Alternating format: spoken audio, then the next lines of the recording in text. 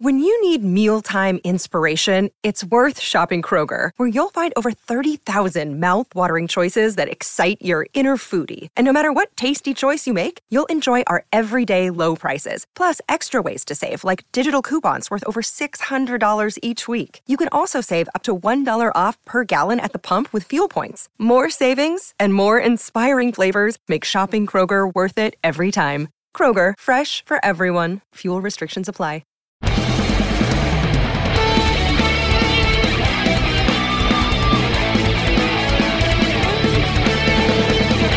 Hey everybody, welcome back to another episode of Simply Amazing. Tim Ryder from the Apple. Hey guys, we finally got some news. Isn't that fun? It's been a absolutely just painful winter so far, my goodness. Yeah, it was nice that the Mets got all that stuff in before the buzzer, but boy, it's just been desolate ever since. This is getting ridiculous. But the Mets did make a little bit of waves today. Actually, you know what, before we get into the Mets, kick it off with a few words on our buddy Ken Rosenthal. Ken Rosenthal is a Long Island kid, so of course, Ken, we've got your back here. Ken Rosenthal, of course, you know, national baseball writer, probably what you would call the leading voice in the game. You know, just of that stature, without a doubt. So back, I guess, last summer during the COVID negotiations, when they were trying to get a season squeezed in 2020, according to Andrew Marchand of the New York Post, who broke this news, I guess this was during the day on Monday it came out, and then, of course, Rosenthal addressed it later in the evening. But and, of course, you know, all class, thank you for the time there. But apparently it was because Rosenthal was overly critical of Commissioner Rob Manfred during the COVID negotiations last year. And yeah, apparently they shut him down. They took him off the air for a few months, but they brought him back on, and this is on MLB Network, brought him back on for the trade deadline, and then a few months after his contract expired, and it just so happens on Monday we heard that he was let go from MLB Network, and he's still at The Athletic, and of course, you know, he's still doing what he does, and I'm sure he's still at Fox Sports, but you see him on the national games every week. But for Major League Baseball to, you know, okay, so if they weren't going to renew his contract, which was, you have to assume back when the season ended, they would have said something then, but like kind of holding this in their back pocket, it almost feels like it wasn't a coincidence. And of course, you know, MLB's been taking a lot of heat. This lockout has not reflected kindly on the league. You know, we're locking out to prevent a long lockout, to prevent a long any labor unrest for a long period of time, and all that. You know, everybody kind of saw through that, and we said that on the show back when the lockout was taking place, that, you know, this is a smarter breed of fan. This is a more connected fan base to the game. You know, in 1994, all you had was newspapers and friends and sports radio. Now you have Twitter. Now you have people who see through all of the hogwash, and that's what, you know. That's kind of what the whole, we're going to lock out the players to avoid a long delay, and you know, since then they haven't even spoken. I believe news broke again on Monday that the sides aren't even scheduled to meet. There's nothing on the schedule right now, and you know, we're pushing, I guess, a little under 5 weeks until spring training. This is a little under 6 weeks. My apology. Until spring training. So I mean, obviously there was a bit of a landslide as far as PR mess on the league side, and you know, change the narrative. Let's go ahead and break the news that Ken Rosenthal's being let go by MLB Network, which, again, he was on MLB Central in the afternoons for, years. I would say at least a decade. I believe he included it in his tweet. But it was over 10 years, without a doubt. You know, to go off now and say, oh, no, you're off, and let it leak that it's because he was critical, that's just... It's almost got like a spritz of totalitarianism to it. It's kind of scary that Manfred wields his power as he does. You know, this, and somebody mentioned it on Twitter, like, oh, you know, he should be focused on advancing the game, on growing the game. That's not really his job. Manfred's job is to protect the owner's interests and protect the owner's investments and to grow those investments. It's not of course, growth of the game and profits should go hand in hand, but it seems like the league is more concerned with that guaranteed TV money and those, billion-dollar deals with major networks, and streaming is going to be a part of it soon. And these guys are just trying to keep their bottom lines intact. It's painfully transparent. It's obvious that this news was leaked to kind of take away from everything, and it worked for a couple of hours, and then everyone else kind of realized, like, come on, guys, you have more pressing matters at the moment. You don't want to lose spring training time. You don't want the entire league scrambling to sign the remaining pool of unsigned free agents. You don't want the mess. It's a black eye in the game. We talked about it last week on the show. We talked about it this past weekend at the Apple. By the way, Happy New Year, everybody. I think December 31st, New Year's Eve, I put out just some thoughts on where this thing stands, and it's gotten to the point that it could be very damaging. But yeah, they tried to detract from that by releasing the Rosenthal news, and then they tried to toss in some other news as well, but we're going to save that for the second half of the show because we have a guest to discuss with us.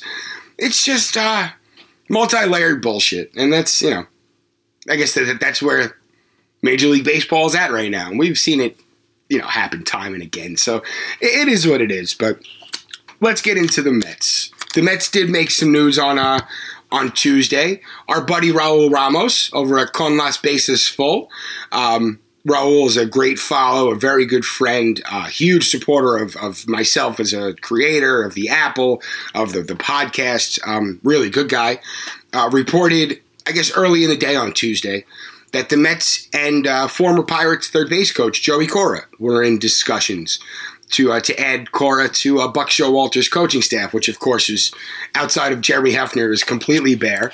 If you remember, I guess right after the season ended, I believe it was that first week, the team cut ties with bench coach Dave Jouse, assistant pitching coach Jeremy Accardo, bullpen coach Ricky Bones, third base coach Gary DiSarcina, Tony Tarasco was a first base coach. Let all those guys explore new employment opportunities. Assistant hitting coaches Kevin Howard and Hugh Quattlebaum were reassigned within the organization back into their minor league roles, presumably. And the Mets didn't have much of a coaching staff. But again, with this downtime, they can kind of take their time and find the right parts and find the right guys to kind of complement this roster and Buck's style. And I guess Showalter even said during his press conference when he was introduced that he usually doesn't hire buddies for his coaching staff. He talks about making hires that kind of best fits the team's needs. And in this case, I'm sure they did their homework and they landed on Joey Cora. Joey Cora, he's got, of course, he's Red Sox manager Alex Cora's older brother. He's got an intricate history in the game. Spent 11 years in the majors as a player. I think I have his numbers here. Hit 277, 348, 369. Just over 1,000 hits. 171 doubles, 117 stolen bases. Played for the Padres, White Sox, Mariners, and the Indians. Retired after 1998. After that, I guess he spent a year as a hitting coach in the Cubs minor league system. Moved on to the Mets organization. He was the Mets manager in Kingsport for 2 years, 2001 and 2002. Succeeded by Mookie Wilson in 2003, who eventually made it up to the major league coaching staff. And then Cora moved over to Chicago. Ozzie Guillen, who was his teammate in Chicago for a number of years, was the White Sox manager, hired in 2003. Brought Cora along as a third base coach. He was their drill instructor, drill coordinator during spring training. This is all per Wikipedia. I'm not that knowledgeable on the subject. But they won their World Series there in 2005. In 2006, Cora was elevated to bench coach. They stayed there through 2011. I believe that was a bit of a messy breakup. I think Guillen was let go with like a week left in the season, and the team said that Cora would manage the last 2 games of the year. Then they let him go too, with like 3 days left in the season or something like that. Landed in Miami again with Guillen. They were there for, I believe, only a year. I'm sorry, no. They were there for like 4 years. and left Miami for Pittsburgh, was their Double-A manager in Altoona in 2016. And then he moved up to the Pirates coaching staff at the Major League level, became their third base coach, and he was there from 2017 through last year. So, they have experience. I did see a tweet or a stat floating around on Twitter. The Pirates were towards the top of the league in outs made on the base pass, going from third to home. So, I don't mind that terribly. It's aggressiveness. That's fine. And they had speed there, and they were, they have a young team, and, I guess that's fine. And it kind of all probably comes from a team-wide push where guys were going to be more aggressive. Cora is going to send you guys from third. Be ready for it. I know I saw a clip of Wilmer Defoe, I want to say, on this is from maybe 2019. Scoring from third on Roberto Clemente. They were wearing Roberto Clemente jerseys. And it was a gutsy step. I believe you could probably look for it. It's Wilmer Defoe's walk-off with Pittsburgh. I think it's 2019. I could be wrong, though. And, it's a gutsy send, but it's an aggressive send. We're okay with that. And, we don't know how this is going to pan out. We don't know what his style's like. But, having the Latino voice in the clubhouse should be very, very helpful. Of course, they still have to fill out their bench coach, their hitting coach. They have a lot of roles to fill out among the major league staff. But, that's all well and good. I think it's, a piece at a time. They got Buck in place. Now they have Joey Cora in place, and they're kind of just moving on from there. I mean, roster-wise, of course, they're on the freeze, but, they still have work to do, and there's still a lot of work that can be done. I know we spoke on the last show, and I guess on the Apple as well, Jeff McNeil, who's, of course, been mentioned as a trade candidate, and the Mets are shopping for pitching, hoping to dangle McNeil and get themselves maybe attach a prospect because, unless you're picking up a back-end starter, and maybe that's all they're looking for, but if you want to get a better starter, I know we talked about the guys in Cincinnati, the Luis Castillos, the Sonny Grays, John Means if he's available and within reason as far as price. For these guys, you'll have to attach more to McNeil. But, even if the Mets wanted to go into the free agent market, they at this point, they can fill out their rotation with another top-flight guy and just go with the depth they have or even add more depth pieces. And, all the starting pitching in the world is a good thing. But, look at what they have now. If you look at their staff now, you have Jake, Max Scherzer, Cookie Carrasco, Taijuan Walker, Tyler McGill, David Peterson, Jordan Yamamoto. You got Joey Lucchesi and Thomas Szapucki both working their way back from injuries. Lucchesi was the Tommy John, and Szapucki was a ulnar nerve surgery. So I don't even know his time frame, but both, I believe, should be ready at some point during the year. You have Adam Oller, who had a terrific year in the minors last year. He's really gaining some buzz as a. It's funny. I asked Jacob about Adam Oller, Jacob Resnick, early in the season. I'm like, "What's up with this guy?" He's like, "He's not really a prospect. He's an older pitcher. I think he's 27." And now he's making waves. I think the Mets protected him from the Rule 5 draft, so maybe they have a spot for him. Jose Rodriguez, who was a rookie with Anaheim in 2020, and the Mets went out and brought him on during the offseason. So they have some depth here, but even if they wanted to dip onto the free agent side, they still have. Well, one, of course, you have to assume they have money to spend because why stop at 260? Break 300, just go all out. 300 million. I think they're like 263 million estimated. That's per Fangraphs. But yeah, if you're gonna go that high, you might as well just break 300 and say, yeah, we're here to win. But if you could look up and down the available starting pitching free agents, and there's a lot of very intriguing names out there. You have your Kershaws and your Greinke's and your Carlos Rodons. Whether the Mets go out and get, honestly, bringing in Kershaw or Greinke to be your fifth starter, or, anyone in that back three after Max and Jake, interchangeable. It doesn't matter where they are in the rotation. They're solid pitchers. But, if you add a Kershaw or Greinke. Oh my goodness, you're talking about possibly the best rotation this franchise has ever seen. And you know, I think this Rodon is a very intriguing guy. I love his fastball. But you have to wonder where, I don't know, which way you go with that. I kind of see them going on a 1-year deal, letting whatever else they have bubbling, letting whatever else ideas they have kind of breathe and evolve and take it from there. I wouldn't be against a Kershaw or a Greinke coming in on a 1-year deal. But then you also have guys like Yusei Kikuchi, Matt Boyd, Martin Perez. I like Jose Urena. I like Julio Teheran. I think both of those guys on show me deals could give you something. Carlos Martinez, who spent all that time in St. Louis. I don't even think he's 30 years old yet. Chris Archer, I know he had the thoracic outlet, but I believe he was getting healthy again. If he's available, man, if he's ready to go. You know what? I don't even know if he's available. Now that I say his name, I want to say that he might have got injured again, but either way, just an option, something to explore. I would look into it. Just, you know, on show me type deals. Add the depth. Have these guys ready to go just in case, you know, the shit hits the fan, which we've seen it happen so many times in the past.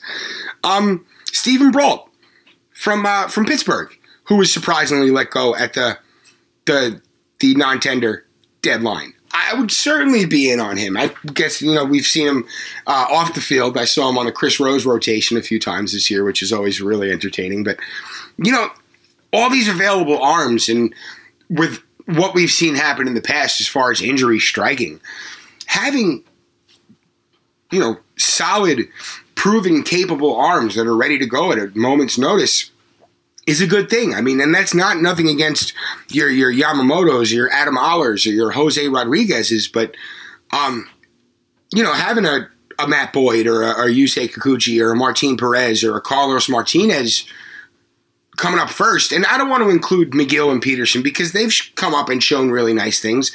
Our buddy Jack, Jolly Olive, over at John Boy. Actually, this is on his own YouTube page. Just put up a terrific video on Tylor McGill. Please check that out. And, you know, he could certainly – I still wouldn't be shocked if the Mets go 6-man rotation. You know, they're going to have options, and options are always a good thing. So I guess we'll have to see where they go. But as far as who else to bring in, I mean, you don't have to stop at a trade here. You don't have to say, oh, well, who are we going to get for Jeff McNeil? They have other options that won't cost an arm and a leg. And even if they do, you know, come in over $15 million, they're going to be on short-term deals. I'm looking at, you know, your Kershaws or your Greinkes. But, you know, even if it's Kikuchi, if he wants to come east, you have to imagine that he's going to want to stay west just from how his signing period went down. But, you know, the Mets can certainly, with what's left out there, really, really reinforce this roster and take it to special places. But on that note, we're going to take a very, very quick break.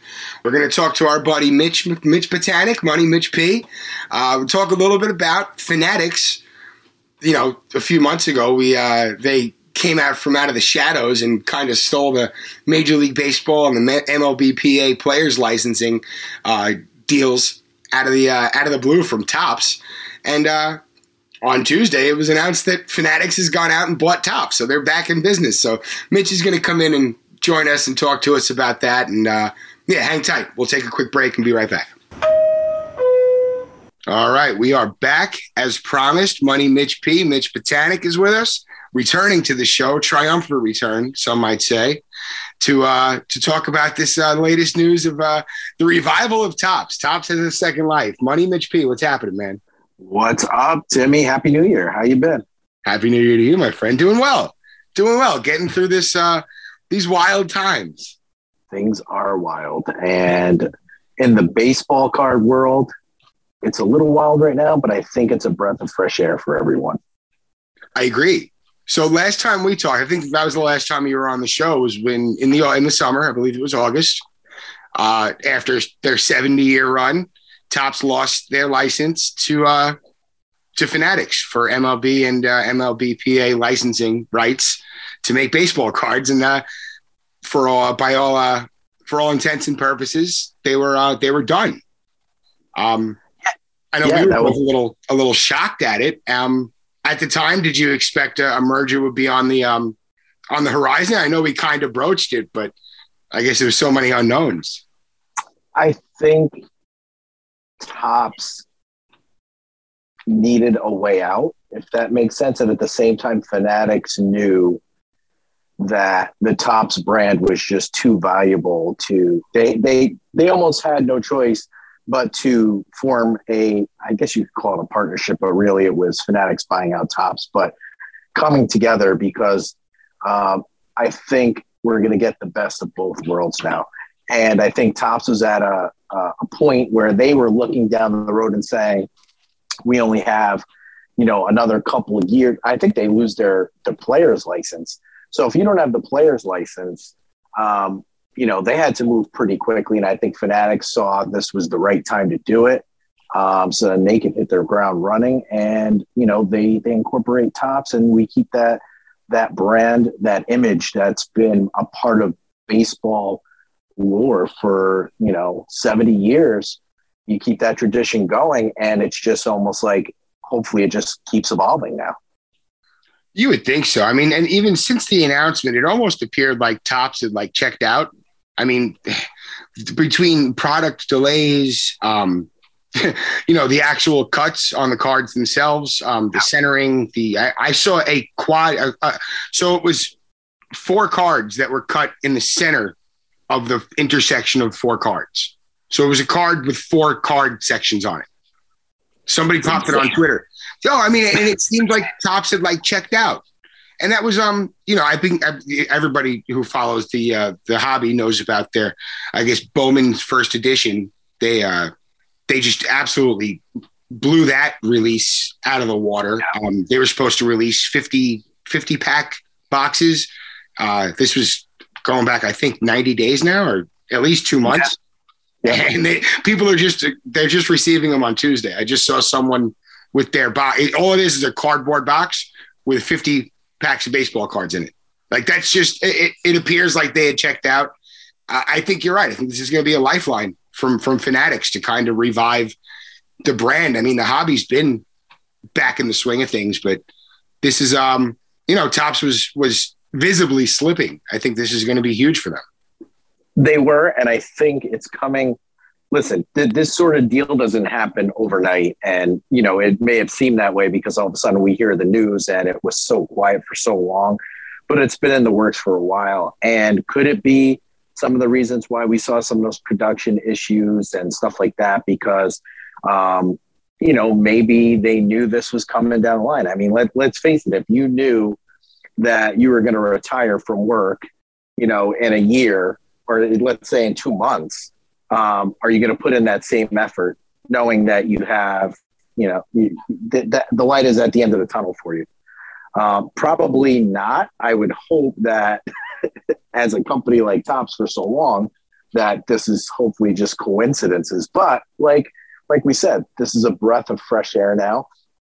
It's all going to be put behind us as collectors and the industry. Hopefully we'll get to see what Fanatics is actually going to bring to the table a heck of a lot faster than we all anticipated, because we thought these licenses weren't going to kick in until, 4 years down the line in some cases. And now we're going to get to see this. I mean, right away, they're able to have input on manufacturing, on the creation, the style of the cards now. So it's still going to have that Topps, that Topps logo and brand, but it's going to have that Fanatics flair to it. And I think now it's going to be kind of cool to see what they do. Oh, I agree 100%. And it's not just MLB that they're getting with Topps. Topps has Formula One racing, which is huge right now. They have 4 different soccer leagues. I know they got Champions League. They got, I can't even say the German league's name. I don't want to butcher it. Starts with Bundesliga. Thank you. I didn't want to mess it up. And now Fanatics also has licensing rights from NBA and NHL as well, correct? They do, but similar to the way it was with Topps, that they don't get those full exclusive rights for, I can't remember if it's the players. Do they have the Players Association or not the league?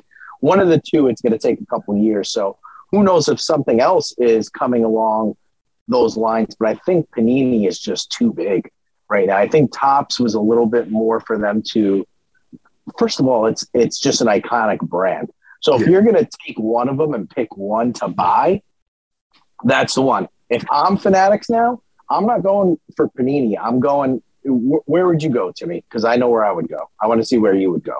If you were Fanatics and you could buy out another one, like you just bought out Topps, what would be the next one? It's got to be a card. It's got to be like a card production thing. Yeah. I would go after BGS. I would go after the grading company. I would go right up against PSA. You are probably one of the biggest sports memorabilia companies in the world right now, and you got all this momentum. I would go buy Beckett. I would go right up to PSA's front door and be like, let's do it. You're actually, that's not where my head was at, but that's actually pretty smart, because now you have two of the most iconic names that come along with baseball cards. And we know that they want to bring in that grading facet as well to do that in-house. Maybe it's not in-house as everyone thought. Maybe it is through buying a Beckett. My head was at Upper Deck because I want the Jordan, I want the LeBron, I want those autographs to be back on cards again. Yeah, so that's where I would go. I wouldn't mind seeing Upper Deck jump into baseball again either, just to kind of spread it out. Those designs and the photography on the old 90s Upper Decks were elite. There was nothing like them. Those collectors, the collector series, the collector's choice, just unbelievable. The beauty of Fanatics doing this is we will have an opportunity to see that again if they go out and they do buy the Upper Decks and stuff like that. That's the only way we'll see it, but they'll have to bring them under the umbrella, and then it could get back to the way it was in the early 2000s, where you had different card companies all producing cards for these different leagues, and it just brought a different flair to it, and everyone had licensing. I mean, obviously it would all be Fanatics still, but we get that the Upper Deck photography and what you're talking about. And I mean, they had so many just phenomenal brands. I will stick to this and I'll die on this hill that Upper Deck changed the game for the card industry. Like they're the ones that brought these beautiful patch autographs when they introduced Exquisite. They introduced all this stuff that we still have around today. Obviously it's under Panini and stuff like that. They've taken it to the next level, but it started with Upper Deck. Yeah. They're the ones that changed the game. They're the ones that I believe it was the first time I saw holograms was Upper Deck back in the day. Yeah. And like the Denny's card. Do you remember the Denny's Upper Deck cards? And they had like the players with Looney Tunes characters. So I had like Nolan Ryan with a Tweety bird on his chest or something, and Frank Thomas playing baseball with Bugs Bunny or something. It was awesome. Yeah. So Upper Deck really did a lot to bring the card industry forward, and it has a lot to do with what we see today. And I don't know if people necessarily know that, especially the newer collectors, how much Upper Deck impacted the industry, from the photography on the 89 Upper Deck set and those sets back then. They're the ones that pushed Topps to come out with like Stadium Club. Now Topps had to come out with another product. That's the fear that I have with everything falling under Fanatics. Is back then when you had all these competitors, they were pushing each other to innovate. Now under Fanatics, if everything's under the same umbrella, who's going to push them to innovate? Customers are going to have to push them. But at that point, that's not how innovation happens. You need that friction. Like, WWE and WCW, that's when it was at its peak, when they were going at each other on Monday night, Monday Night Nitro, Monday Night Raw. You had the competition. But then once it all got under WWE, yeah, sure, it's still cool. It's still a great product, but there's no real competition pushing them. You know what I'm saying? Yeah. Yeah. And without the external pressure, and it's just kind of all under the same roof. Yeah, you might have different names. You might have a Tops and an Upper Deck or whatever. Maybe they bring back Pacific or something for NFL. Who knows? They can go in any direction they want right now. And I think if they do it right, they can really take things to the next level. But like you said, there's got to be that internal innovation. There's got to be that challenge amongst themselves to keep on bettering themselves. And I think Topps kind of, with the whether it's the releases, the serial numbered cards, refractors, high, different ends of product, whether you got your, $2,000 3-card box where you could pull a $10,000 autograph or whatever, you have all these different options. And I think ultimately it's just going to mean, well, I guess, what's the phrase it's all going to trickle down to the consumer in a positive way. And as long as they keep their product up, which I think that you have to think that the whole industry or the whole hobby learned from their mistakes of whether it was the early 90s, whether it was even over the last few years, just kind of missteps. They're keeping logs of these things. I think to the moon, as they say. Yeah, and that's what you hope, that Fanatics does come up with, that mentality that, hey, we listened to everything and we're going to come in and we're going to fix these pain points. But at this point, I can't compare it to anything other than Fanatics is like WWE when they finally, were conquered and everyone kind of started falling under that WWE umbrella, where the product is still great and people still watch it and love it. But would they be better off having a bunch of different wrestling, same thing with cards, all the card companies pushing themselves, all the same licenses, pushing each other to innovate? That died when, they gave exclusivity to the different manufacturers and producers, because nobody pushes Topps on the baseball side of it, right? So yeah, they come out with some cool products here and there, but at the end of the day, people are buying their product regardless because they love the licensing, and it's Topps. Yeah. Panini couldn't compete with that. Maybe they could, because they do. We've talked about this. Panini puts out some pretty awesome looking baseball cards. Gorgeous.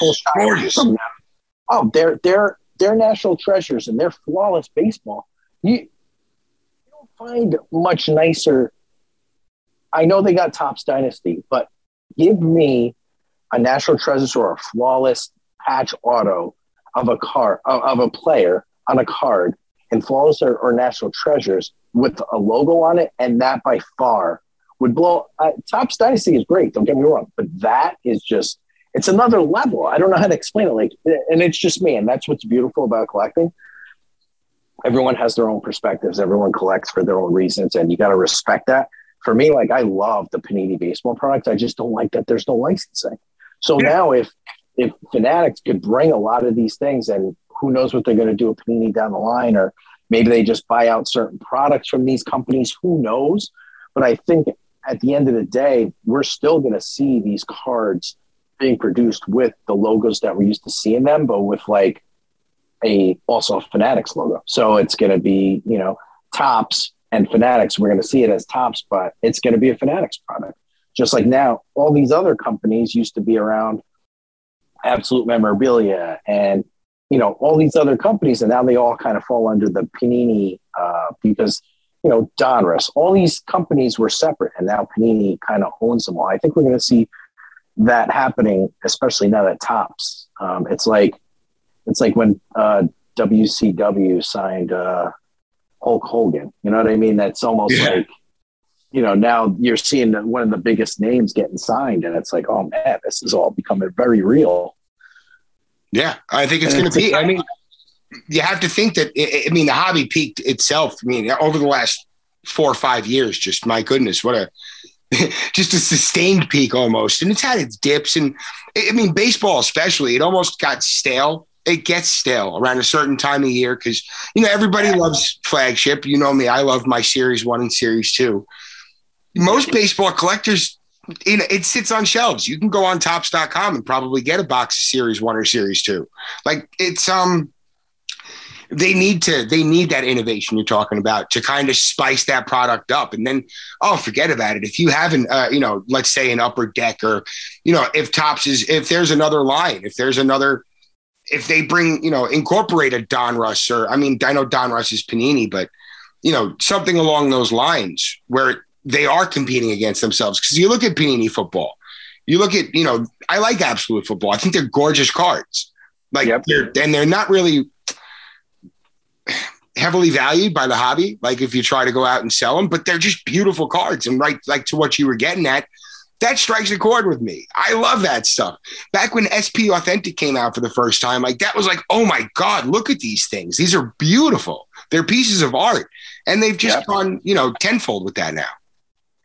A lot of what's happening now, though, is you have all these older iconic brands like Absolute Memorabilia and Donruss and this and that, and they're becoming chase products. And what I mean by that is like Absolute Memorabilia, like you were saying before, it's not really highly valued as a standalone product. Their card values on the secondary market, if I get a rookie and I try to sell it, it's not going to bring in, the big bucks. I'm not going to be able to use the money. You're just not going to.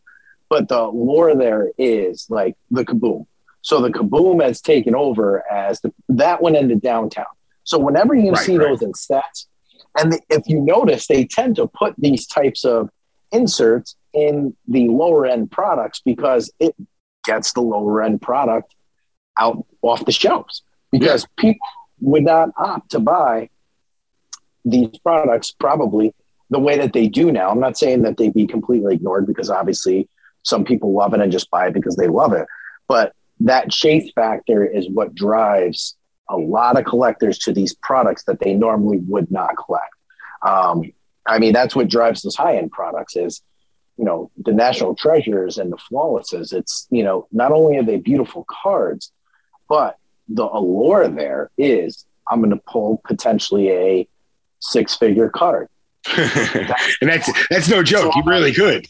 Yeah, it's the chase. The chase drives the market for the most part.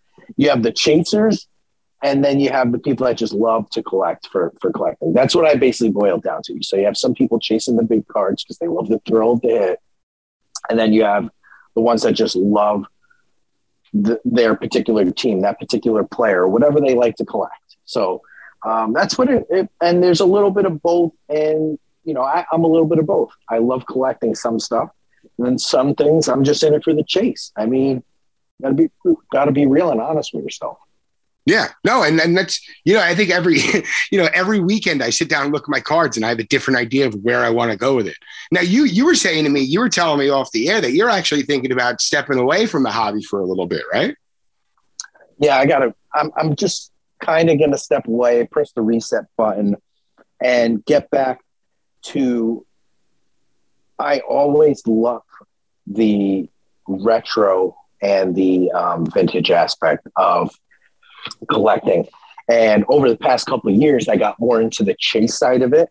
So I'm going to shift gears, and I'm not like completely saying I'm retiring. I'm just giving up that side of the card, I guess you could say, game, where I'm not in it for the chase anymore. I'm in it because I want to get cards and collectibles that actually are meaningful, and not that I'm just trying to find that lotto ticket or hit that lotto ticket. It's about, the vintage cards. That was something that I've always loved, is the vintage aspect of it, and holding something in your hand that's been around since the 1950s, 60s, and so much history. Like, there's so much in this industry and this hobby that there's so much history, right? And a lot of times we get caught up in the now. And they always tell you, if you hear about mindfulness and stuff, oh, you're supposed to live in the now. You stay in the now. Yeah, that's cool. I get it when it comes to mindfulness. But when it comes to the hobby, like, there's so much history that, that we kind of take for granted, because we're all, if you go through social media, everyone's in it for the chase, man. The majority of people are in there just chasing. You end up chasing your tail, and you don't appreciate a lot of this stuff. So for me, it's not really a step away. It's like a step back, reset, and, kind of just reassess and change and get back to what made me love the hobby. You know, Yeah, rekindle that affair, bro. Yeah, the chase gets old and it gets tired, and eventually you get burnt out. And doing all that, I think it was just time to be like, okay, let me get back to the roots. And going through some of the cards that I have, you know, brought me back to that, seeing some of my vintage cards and some of the cards from the 90s and the 80s that sometimes fly under the radar, but they had some really beautiful designs. And it's like the beauty of that and the joy that brings versus the chase, while it's fun, could distract you from what it's all about. Yeah. Even though the chase is part of it, you know, but at the end of the day, like, you can get caught up in that. Oh, so it's without a doubt. You know? Yeah. No, and then it's the lottery ticket aspect you talked about is real. You know, if it was just about collecting cards, I would go to Target and pick up a box of Topps Update every weekend and be fine. But, you know, that's at times it's not enough, even though that those Topps Black Golds and Update were actually pretty cool. But boy, that's a lot of money to waste for one card per blaster. Anyway,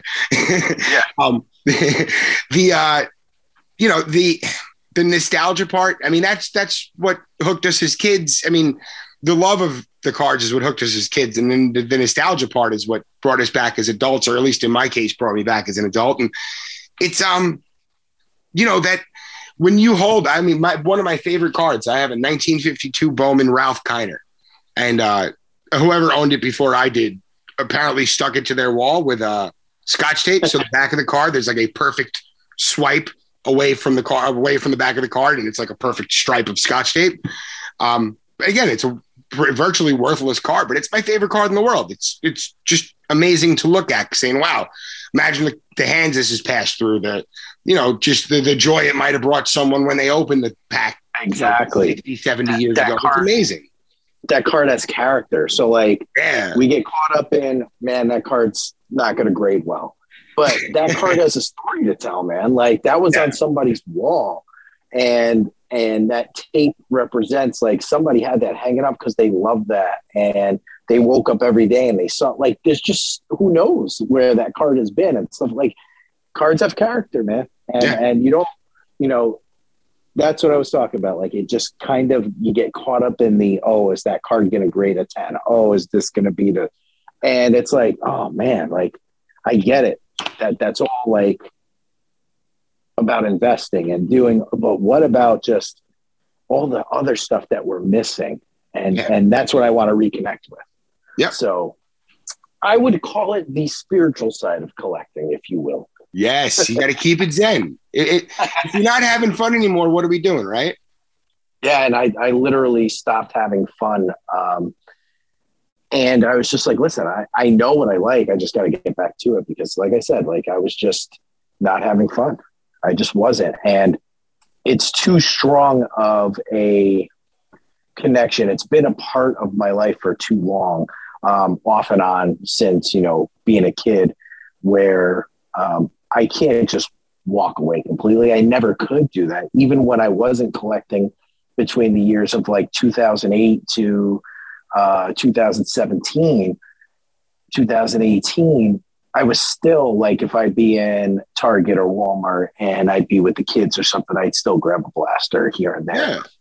Yeah. Like, even when I wasn't collecting, I was still, because you just can't, I didn't know what I was chasing back then, but it just the fun of opening it and looking at the cards. I mean, it's always going to be a part of, you know, the kids that grew up in our generation, that we grew up with that, you know what I mean?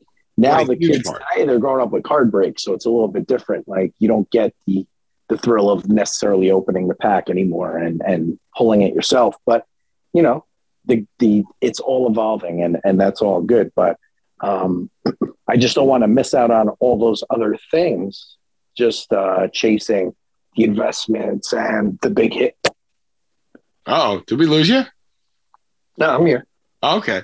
No, and then that's, you know, there's, I guess, a place for everything and everything in its place. There's always going to be you know, the part that, oh my God, you know, every pack you open, you might pull a big one, but I guess the ability to just kind of enjoy the little things too. And it's the parallels here. And then when I said it before, if you're not having fun, what are we really doing anyway? That applies to everything. For me, if I'm not having fun and my heart's not in it, you know, you could pretty much just check me out. Like that's just how I kind of live. And that's to a fault sometimes, but that's another conversation for another day. But, you know, I kind of try to apply that to everything. And with cards, I mean, that's the stuff that brings me back. Like, oh, yeah, I didn't pull an autograph out of this little box I bought. But you know what? I got this pretty cool looking card. Look at, you know, Juan Lagares giving me a freaking Shaka sign or something. That's awesome. Like, you know, it's the little things. Exactly. Got to appreciate the little things and take the big hits when you can get them. Right? Yeah, goddamn right. Yo, you have, I know you guys have a little business venture up around your neck of the woods. You want to go ahead and plug Piece of the Game? Yeah, sure.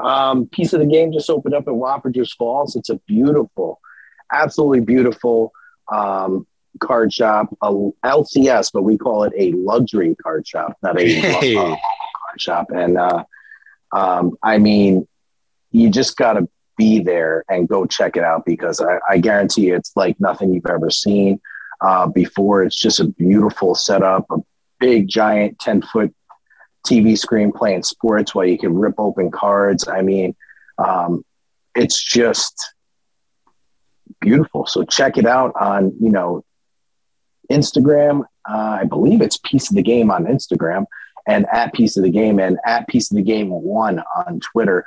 But there's videos there. There's, you know, photos of the shops. And if you're ever in the Wapshire Falls, New York area, it's right up in Wapshire Falls, New York. It's called Piece of the Game. And it is absolutely worth the trip if you're within, like, I would say an hour drive, even further than that if you're going to go. But definitely you got to check it out if you're like within an hour.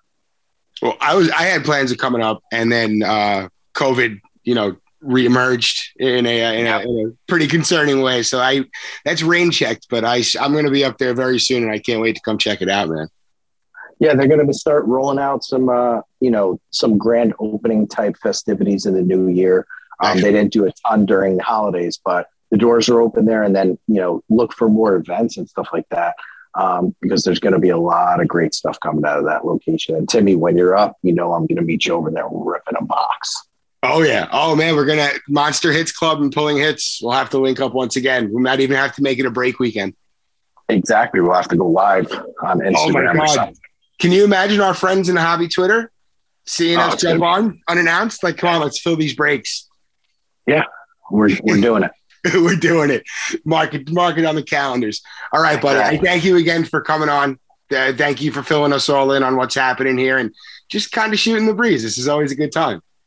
Yeah, I love coming on to me. So thank you again. Happy New Year to you and your listeners. And I'll talk to you soon, hopefully. All right, buddy. We'll definitely talk soon. And all right, everyone, we will see you guys next week. I believe we're going to have our Hall of Fame episode coming up soon. So keep an eye out for that. And you know the sign off. Let's fucking go Mets. Hopefully we get some news on that front too soon. We'll talk to you guys soon. Peace.